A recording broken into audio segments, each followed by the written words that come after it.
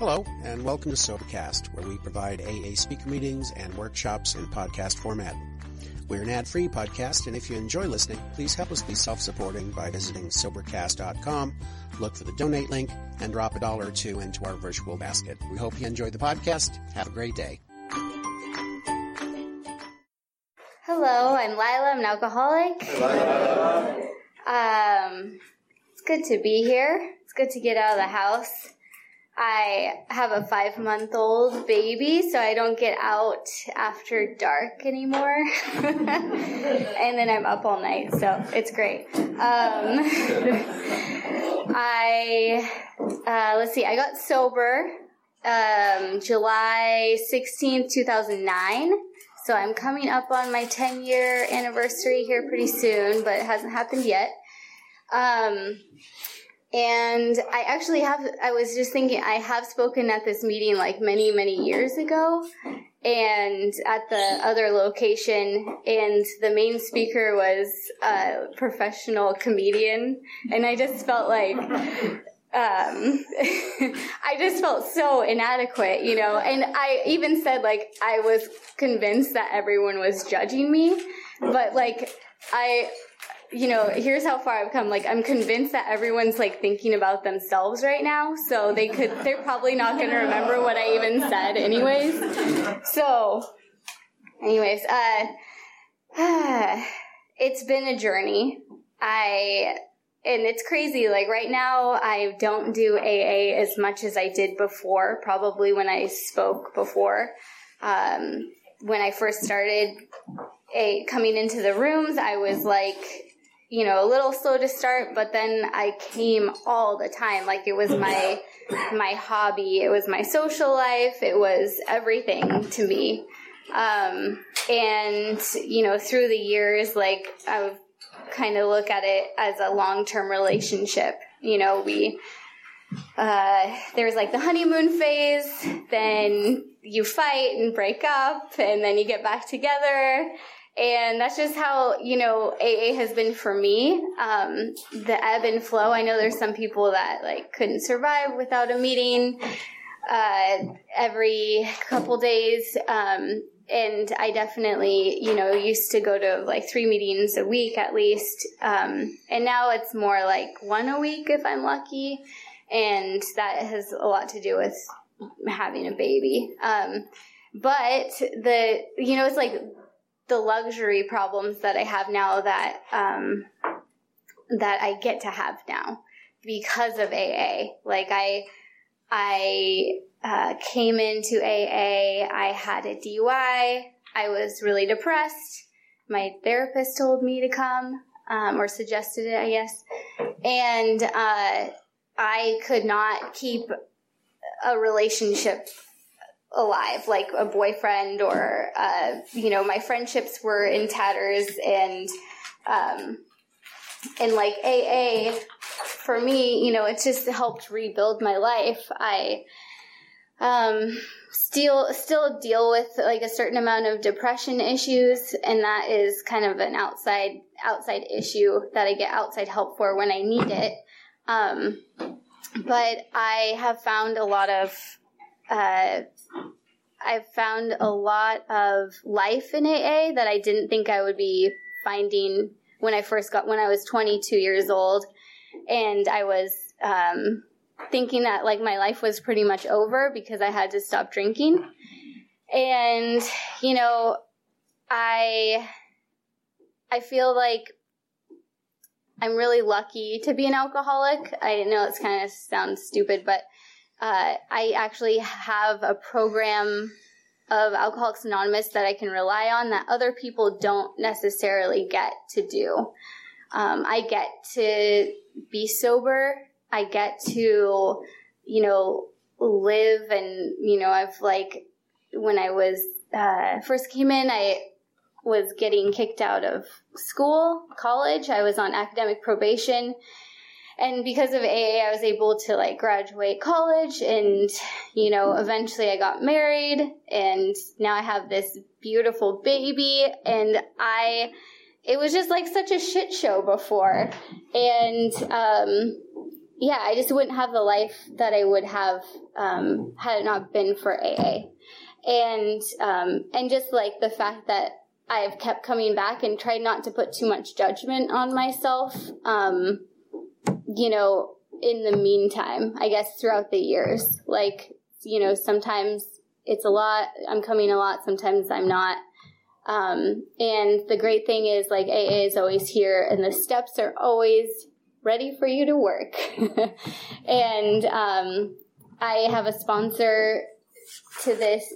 Thank you. I have a sponsor that I work with, and, it's been really hard, like, throughout my sobriety to continually work with a sponsor, but I think that is where, like, the progress comes, is from really pushing myself into discomfort through the steps. And like, one thing that was really big that happened in my sobriety is that my mom, she is some sort of alcoholic, to be determined, I guess, but she had a liver transplant when I was sober, and I got to show up for her. And that was just really hard. I wasn't raised by my mom because she's some sort of alcoholic. And to show up for someone that, you have, like, very mixed feelings about, and the fact that she might die, it was a really rough time in my life. But, AA actually really helped me have perspective on that, and being able to speak with other people that are, have, like, alcoholic tendencies around everything. Because, like, for me, no longer was I thinking that I was going to be drinking, like, wanting to drink, but I wanted to control everything about the situation. And it was it was a really, really hard time for me. So the letting go of control and just, giving it up to a higher power, even though I'm not the best with my higher power. Like, I tend to not really think about it. And it's more like last resort. Like, when I got my DUI, I was like, please, God, don't let me get arrested. And that was like, my first thought was like, pray to God that I don't get a DUI. I got one. And it was just like the demoralizing aspect of being an alcoholic is really what helped push me into, getting, like, honest with myself in the steps, and, like, shedding the secrecy of being an alcoholic. Cause, like, it's like the secrets will make you sick. Like, I feel that's so true for myself. I always, like, I'm a Scorpio, so I'm, like, really secretive, but, like, it's really, like, I'm an alcoholic. I'm ashamed of my actions a lot of times. I tend to, like, even now, like, I'll lash out and then feel bad about it. And, like, that part, like, the shame of living is what will get me to drink again. And that is what, it's like, the steps help to shine a light on all of that. And then to talk about it with someone else that they're like, oh yeah, that's, I've done that too. Or, laughing about it, like the things that we laugh about in AA, it's like, outside of AA, it's not really funny. But here it's like we've all done something, like some shade of that. So, yeah, I am really grateful to be here. And,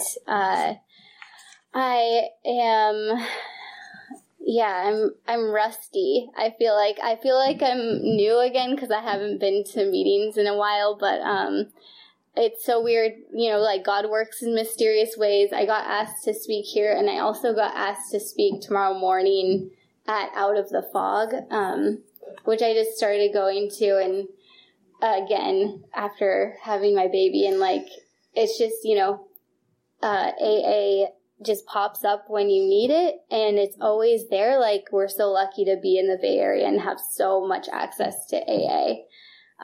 Or I feel very lucky. And anyways, it's kind of like chutes and ladders, I guess. Like, you go up, you slide back down, go back up, and that's been AA for me. Like, and the cool thing is, like, I just haven't drank for almost 10 years, and that's pretty cool. Like, I have a good life now. I have a husband that loves me, and we have a great, like, good relationship that's tested by this child, like, to the max.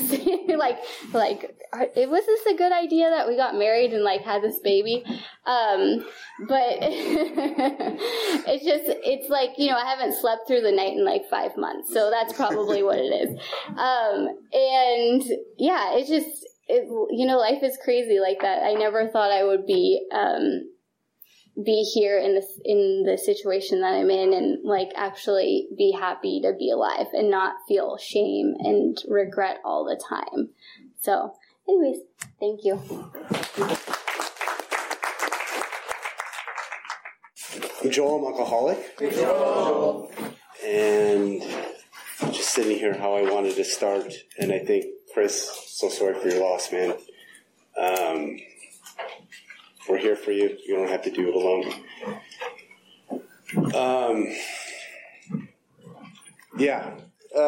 Okay.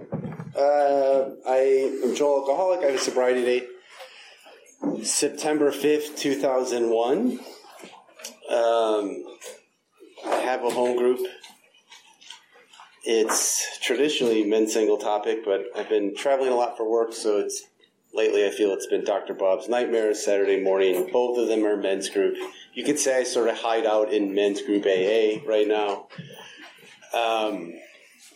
But it's been the backbone of my sobriety. Both those meetings have been super important to me.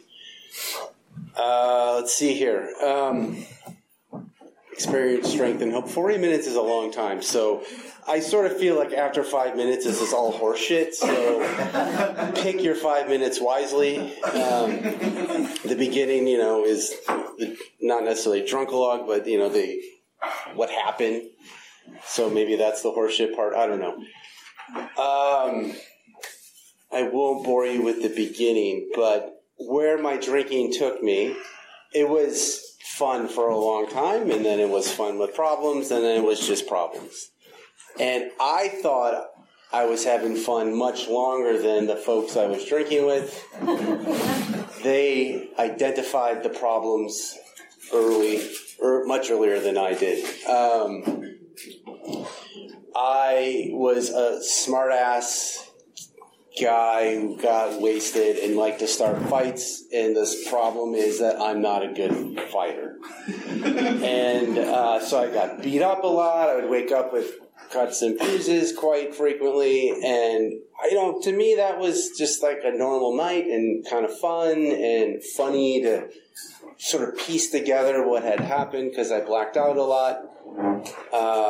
I was a bedwetter, a habitual bedwetter. I remember my roommates at the time cut out this cartoon and like made its own caption, and it was said, "Joel, hitting the streets and soaking the sheets." And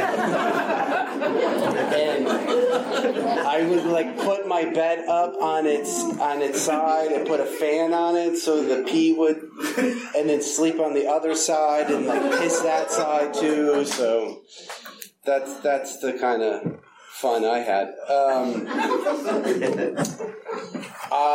Just to like, I like to tell funny story about drinking just so people identify and like come along this journey story with me. So I studied biology, and for Halloween I made my own virus costume, and I used this material called Great Stuff. It's like this spray insulation, and I had this big like geodesic dome type thing on my head with a helmet in there, and I wore that with some spider leg things, and got wasted and blacked out, and this stuff was like leaking all over. And if you read the can, it says extremely flammable, and it like got all over the kitchen floor, and it was like sticky, and people were walking on it. And some dude dropped a cigarette, and like the kitchen floor started on fire, and then my pants started on fire, and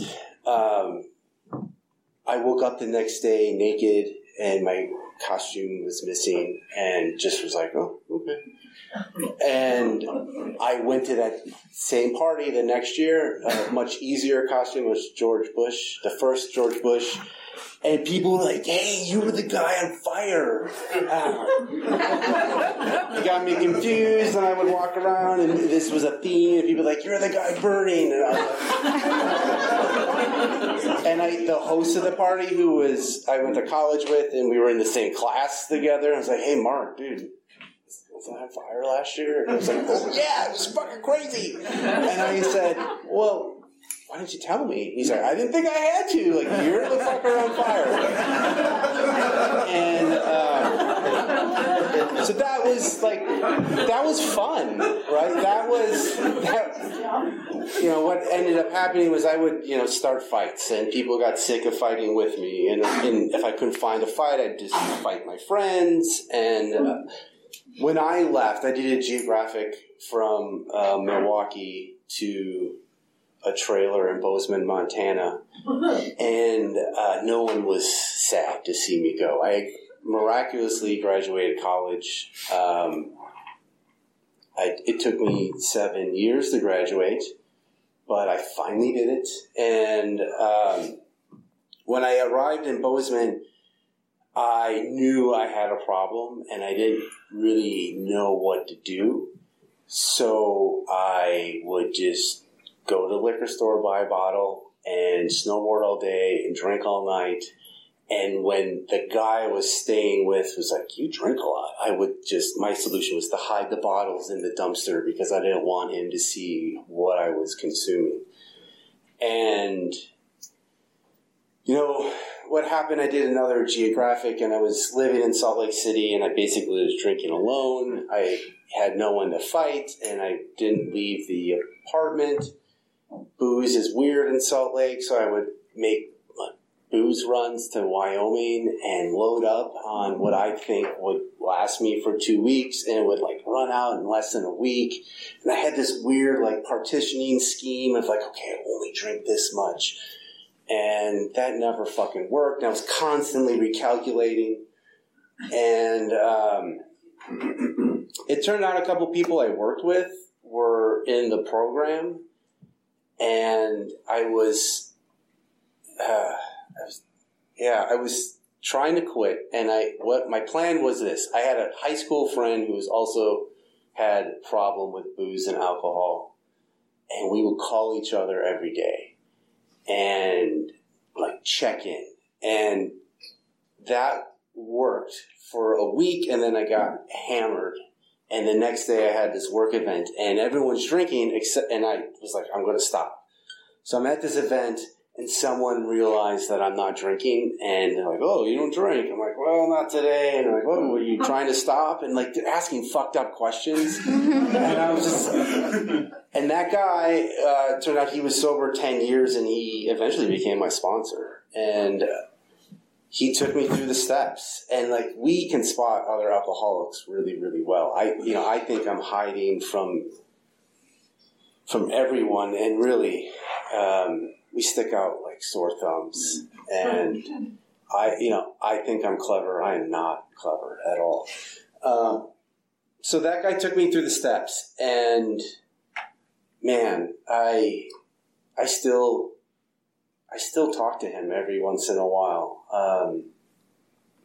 He disappeared for a while, and he had heart surgery and went out on painkillers at 15 years. And, this was my sponsor. It fucked me up.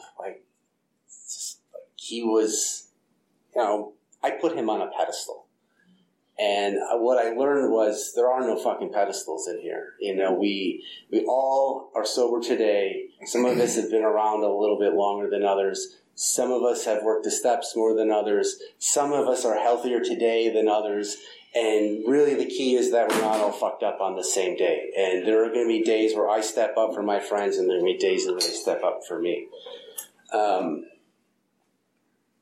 I got sober in this little men's group, and there was this really intimidating, it was in Park City, Utah, this intimidating cowboy who, he was like 60, I was 26, and his name was Lee, and I was deathly afraid of Lee. He wore a cowboy hat, he drove a truck, he definitely had guns in his truck, and I would not be friends with him at all.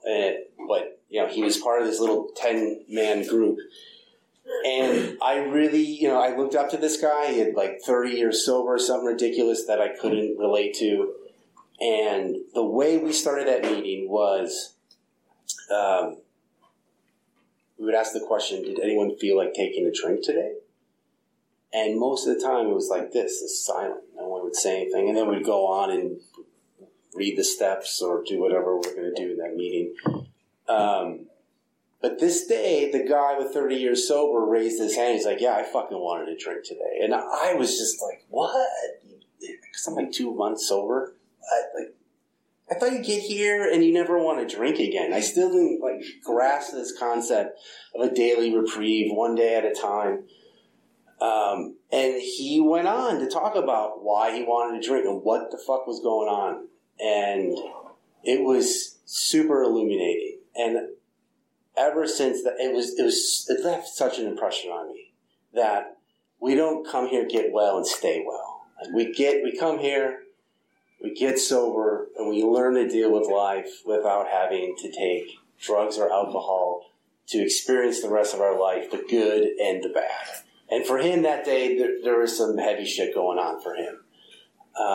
But for me, throughout my sobriety, I've had moments where I want to celebrate. Good things are happening. And beer might be good. Or I'm on a business trip and I just want a deal or something. And I'm alone and no one will know. If I just have one shot, that is where it sneaks in and you get that mental fucking obsession, right? Where I was alone at dinner one night in a place they don't speak English, and I didn't speak the language, and I had one of these moments where I had a nice win, and I sit down, it's a steakhouse, and I sit down, before they give me a menu, they set a little shot in front of me. It's clear liquid, and don't say take it away. I just look at it and kind of smile in my head, like, oh, fuck. And I get the menu, I order, I eat the whole time looking at that. It's like my fucking date. Just barely get through dinner. I go to my hotel room, I make a phone call, I'm like, holy shit, you'll never guess, and blah, blah, blah. And I, kind of spew out to another alcoholic. And I go to the same place for dinner the next night, and they do the same fucking thing, and I still don't tell them. To me, that is alcoholism, and I can suffer from the characteristics of alcoholism and being mentally obsessed with alcohol to the point where it drives me completely insane. And I'm grateful that I made it through those experiences without drinking. And I don't think I could have made it through without a phone call. Or having done the steps and having tools, like praying and calling another alcoholic.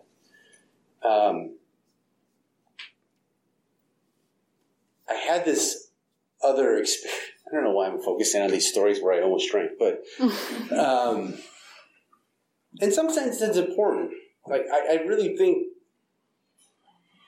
there are times that I will still have this desire to drink. And for the most part, I really feel that alcohol, I'm in a place of neutrality, like the book has suggested, but there are times where it seems like a good idea. And it has happened less and less, but in early sobriety, I needed to reach out a lot, and I needed to stay connected to AA. And my sister's wedding, it was in France. She married this French guy, and we had 2 weddings, one in Wisconsin where all my relatives were so drunk they couldn't sit in the chair. And then France, where they're all like drinking like complete gentlemen and lovely ladies, and there's no fighting. And I'm like, yes, these are my people. I finally arrived. And during the course of dinner, they had like a mid-dinner dessert, which was this sorbet with some sort of grain alcohol on it. And it's just like, again, sitting there, and I'm like, that's a great idea. It looks delicious. I mean, I could just eat the sorbet, right? And like, you just go in like playing like all the fucking mental tricks that my disease wants me to consume. And I went to the bathroom, I got on my knees, and I prayed because I didn't have a phone, and I was not a God, like the previous speaker. When I came here, I wasn't big on God. And at that moment, I'm like, all right, I'm going to give it a go. And I got on my knees, I went in the bathroom stall, and I prayed. And I came back, and I noticed my sister she was rubbing her temples. And I said, oh, you okay? She said, oh, I have a headache. And I said, oh, you want some aspirin? I'll go get you some aspirin. And I left the dinner and went to the hotel room, found some aspirin, and came back. When I came back, the little sorbet thing was gone. Gave her the aspirin, and I sat down, and that is when the obsession was lifted, where I was able to do something of use for someone else, to become useful and give back. That's when the mental obsession was completely lifted. And to me, that short story that's AA. Like, I come here, I feel like shit. I've done a lot of shameful things. I have low self-esteem. I drink to cover up all that stuff. And I go through the steps, and I do my best to clean up the past. I realize where my character defaults are, or character defects are. I work with another alcoholic to get through them. I realize where I need to make amends in the past. And doing that process, I start to feel like I'm useful again. And that, to me, is really important, because I am a selfish motherfucker. And if I don't get out of myself, I'm hosed, man. I will end up drinking if I'm only this self-serving, selfish guy. And I don't know how to do that on my own. I need a program, I need a sponsor, and I need friends where I'm accountable to, that I can show up and be of use to others. And AA has really given me that. I think this is a great practice game inside the rooms. Like, we get service commitments. I mean, I don't know if they still have the cigarette butt thing or commitment, or I guess you can't smoke here. So whatever, you're sweetie or coffee person or cleanup person, whatever, like, we have some use immediately when we come to AA.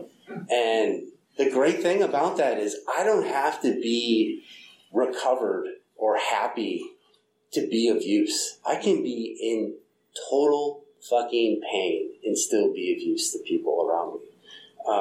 When I was out drinking, there's no way I could be in pain and still give back to a community at all.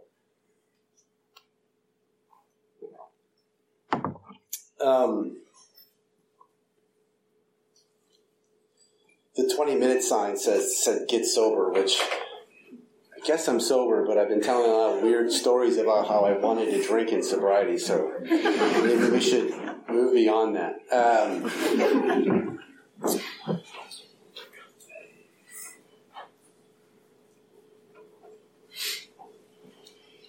I do want to say I have an awesome life, and I don't wake up every day with this crazy mental obsession. And because I haven't put alcohol in my body, I don't have this phenomenon of craving. And I'm really, really grateful for that.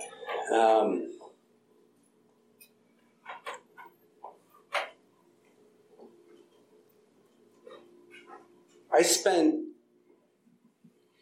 years, 5 years really dry in AA.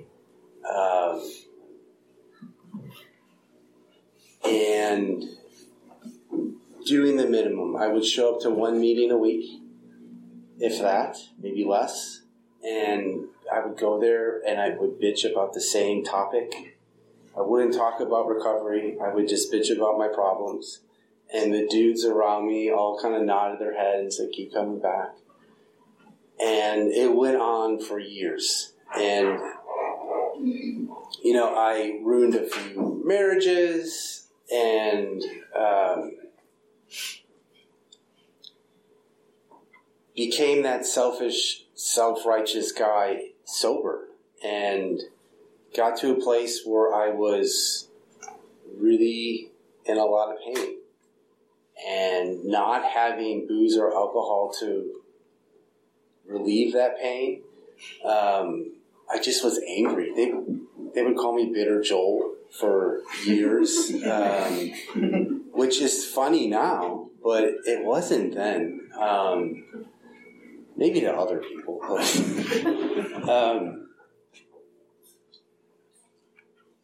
And, what happened, life got so bad that I really threw myself back into AA. And what that looked like was getting a service commitment, becoming secretary, getting involved, making coffee again, and doing all the things that I did early on. Going back and then going through the steps and making amends for stuff that you did while you're sober was so painful.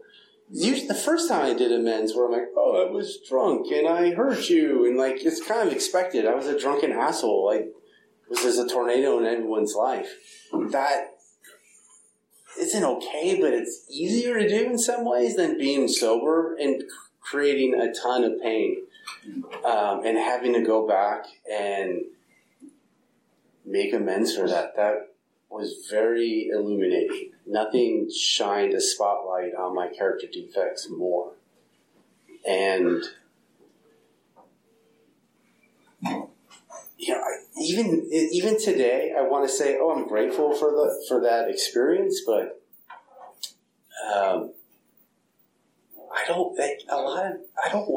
my involvement in AA today really stems around this idea that I don't want to become what I was, and I don't want to make amends again. It was really, really uncomfortable. And now that doesn't mean that I don't screw up. I screwed up yesterday with my wife, and but I think it's easier to sort of nip these things in the bud instead of acting like an asshole for 5 years. I can act like an asshole for 5 minutes and make amends immediately and be like, all right, you were right, and move on. One of the gifts, so there are so many gifts that AA has given.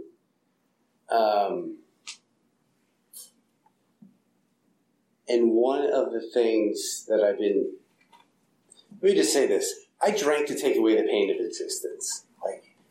And I would joke about that with a friend when I was active. We were like, we're, taking away the pain, taking a little bit off the pain of life. But really, in sobriety, I've come to realize that it was a symptom. The pain was the real deal, and the booze relieved me of that pain. And not having that, and still having to deal with life, the good and the bad, without booze, is really still central to my life. And I know I talked about walking through life and not having to drink and having these experiences where I want to drink. But my goal is really to be in this place where alcohol's no big deal. I can see it, and it's not something I'm afraid of, and it's not something that I crave.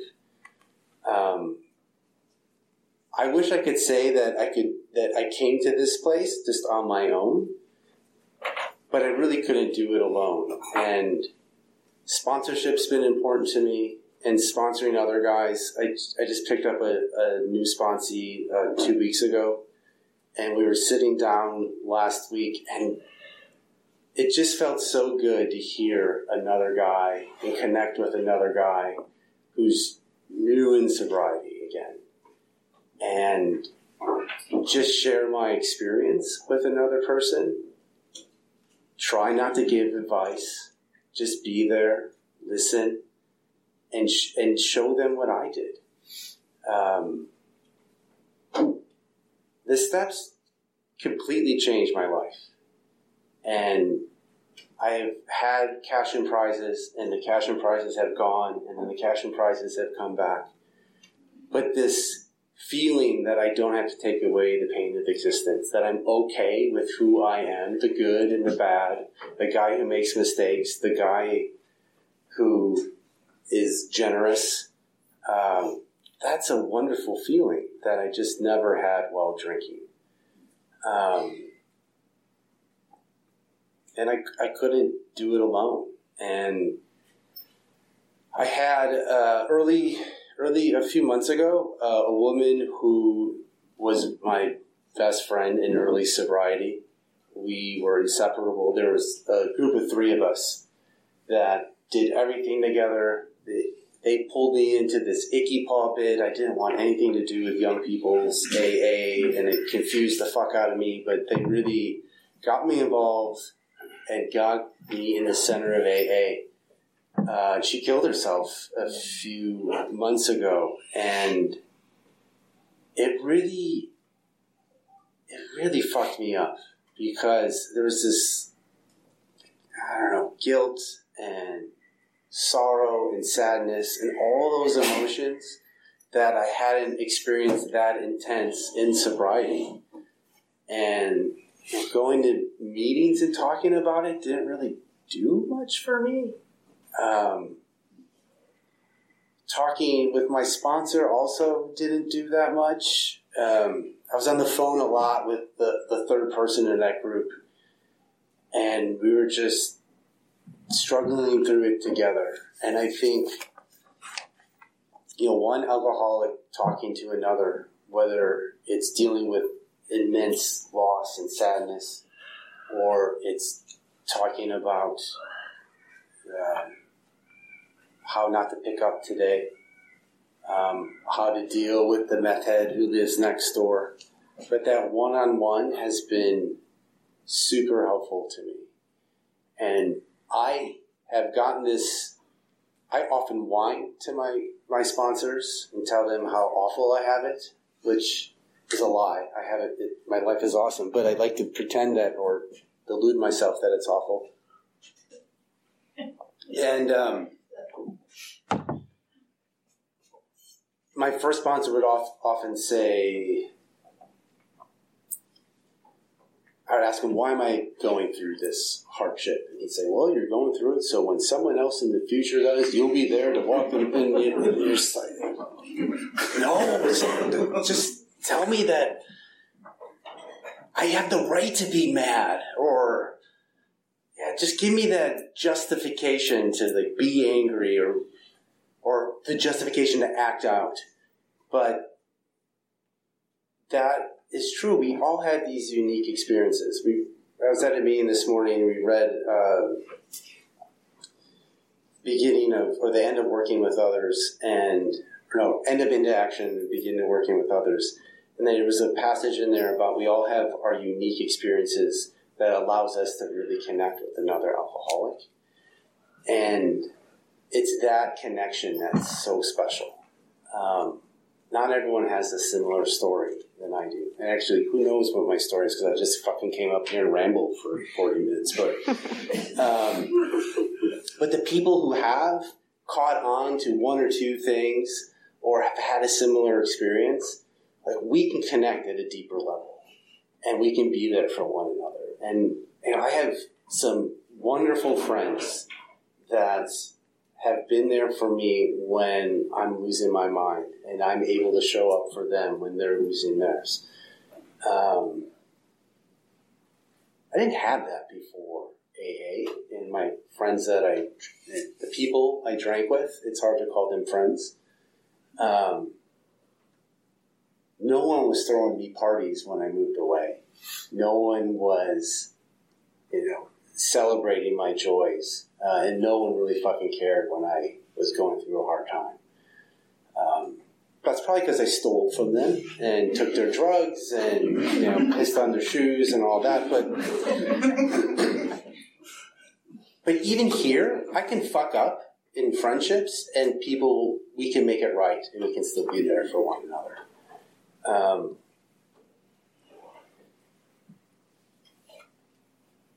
This idea that we can get sober and become useful and contribute back to the community is only possible through the steps.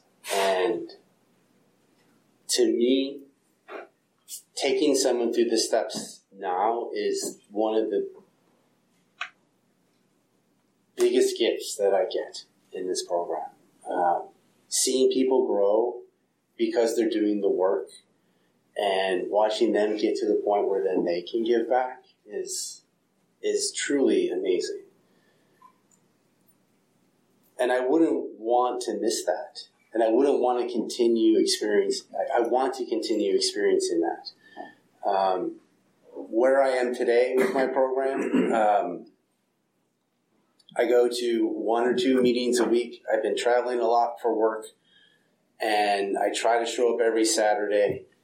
And the mode I'm in right now, I'm sort of going to tell myself a little bit. So the mode I'm in now is I don't get to Tuesday to my home group, and I show up to Saturday, and I want to see my friends.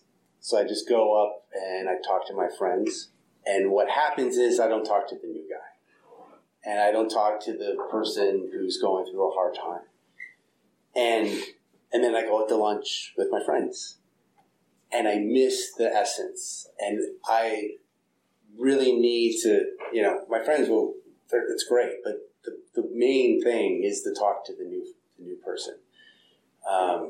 To reach out and at least give them a phone number, shake their hand, welcome them. And I need to do that more and more because I'm just feeling removed from my fellowship. And then when I show up, I just want to hang out with the people I know. And I really need, to me, if people didn't reach out to me, I wouldn't be here today. I feel like I'm just kind of rambling all over the place. So I'm just going to end right there. Thanks.